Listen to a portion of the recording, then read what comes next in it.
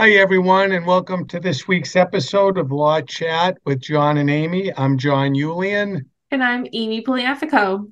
This week's question is, what can I do if things have changed since my divorce was finalized? Okay, well, Amy, welcome back after a week off. So, hope everything was good, and welcome everybody. Amy, what type of situations can be modified, or can all situations be modified from a divorce agreement? So it depends what your divorce agreement or the judgment of divorce says. So most divorces end in a divorce agreement, not a judgment. So I'll use that as my example. And there's two things that your agreement can say. It can say certain provisions survive your divorce agreement and other provisions merge into your divorce agreement. Um, it's a the judge probably asked you about it at your final hearing. People tend to not really remember. So essentially, if certain provisions, most of the time, such as like your asset division, who's going to keep the house, who's going to get what in retirement accounts, those provisions survive your divorce agreement, which means they are a permanent contract between you and your former spouse, and the court cannot change them. I'm going to put an asterisk, except for like very crazy exceptional circumstances. And then if those provisions merge, most of the time, any provisions regarding kids will merge, which means they merge into the court judgment of divorce, and a judge can then later modify them. So the first thing you're going to want to do if you're thinking, hey, I need to change some section of my divorce agreement is look to see if that provision survived or merged. And then, John, you want to talk about what happens next? Sure, and that was a helpful explanation. So, thank you. Um, when we think about a modification, um, you have to look at what's the standard that the court's going to be looking for. And as you pointed out, if it's a provision that merges, so for example, as you said, provisions regarding the children, those are going to merge and those can be modified upon a showing of a material change in circumstance since the time you entered the divorce agreement. So, for example, if someone's income has changed, someone might go into court and seek a modification to change the child support order.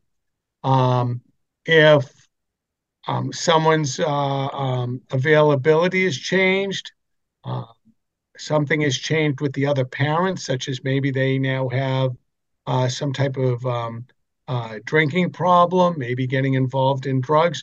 That can be grounds for the other side to go in and seek a modification based on, once again, that material change in circumstance that maybe their job has changed, they have more availability, or because the other side, as I said, maybe has, from their perspective, a drinking problem or maybe some drug issues. So things like that amount to a material change in circumstance.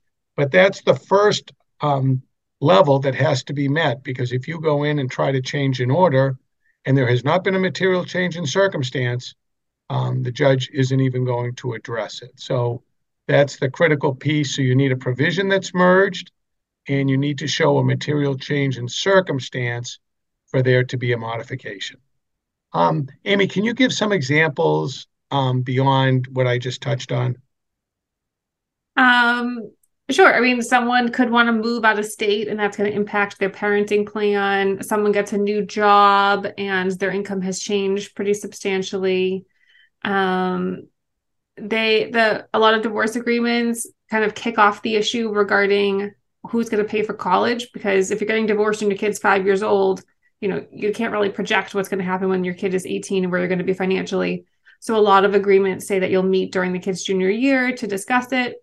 And so come junior year, you're filing a complaint for modification in order to figure out who's going to pay for that if you guys can't agree. And just procedurally, it's a complaint for modifications. There's a summons they need to get served. So it's like a little mini divorce kind of in that way. And you'll have the same structure of court hearings that you would for a typical divorce. But obviously, it's just much more limited to that one change or it could be multiple that you're seeking in your complaint for modification. But once again, Amy, a complaint, because you pointed out it's a complaint for modification. It's not going to be a quick process. Um, because the other party has to be served. They can file a response. There's going to be, someone can go in and try to get temporary orders, but eventually there's going to need to be a pretrial and seeing if everybody can get to a resolution. But all of that takes time. So um, I think that's a good place to finish for today, Amy. Thanks for joining Law Chat with John and Amy. We look forward to chatting with you again next time. If you have a question or comment, feel free to email us at info@yulianlaw.com.